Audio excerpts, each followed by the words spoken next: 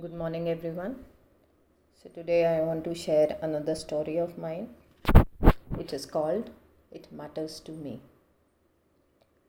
Rahi was shouting on the top of her voice, and everyone was listening to her in fear. Fear which had become a part of their life. Rahi had the capacity of putting everyone in a gridlock like situation. She was in deep pain which she could no longer control, and pain which was manifesting through her shouting.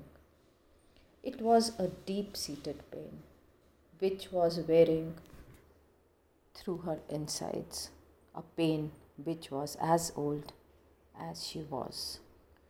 Rupali entered the door, and suddenly everything became silent. Rahi stopped to take a breather. Rupali just went and hugged her, even though Rahi was moving her hands frantically.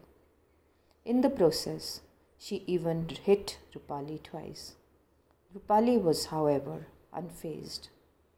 This was a regular feature, and Rupali was used to these nicks and bruises.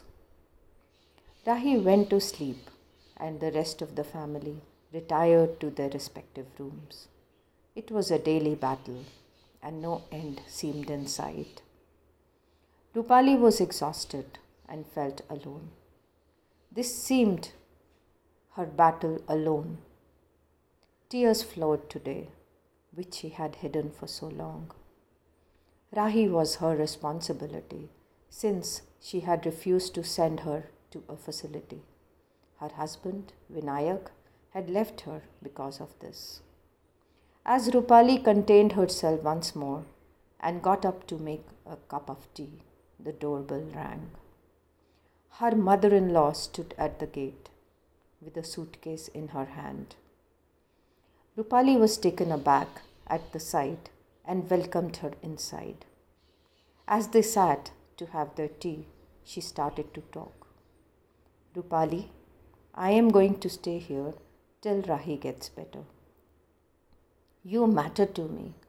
This is a battle that we will fight together. Rupali hugged her and felt that God did not stay somewhere up there. He was in his people.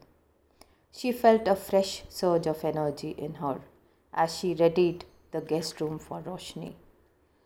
What an apt name, she thought.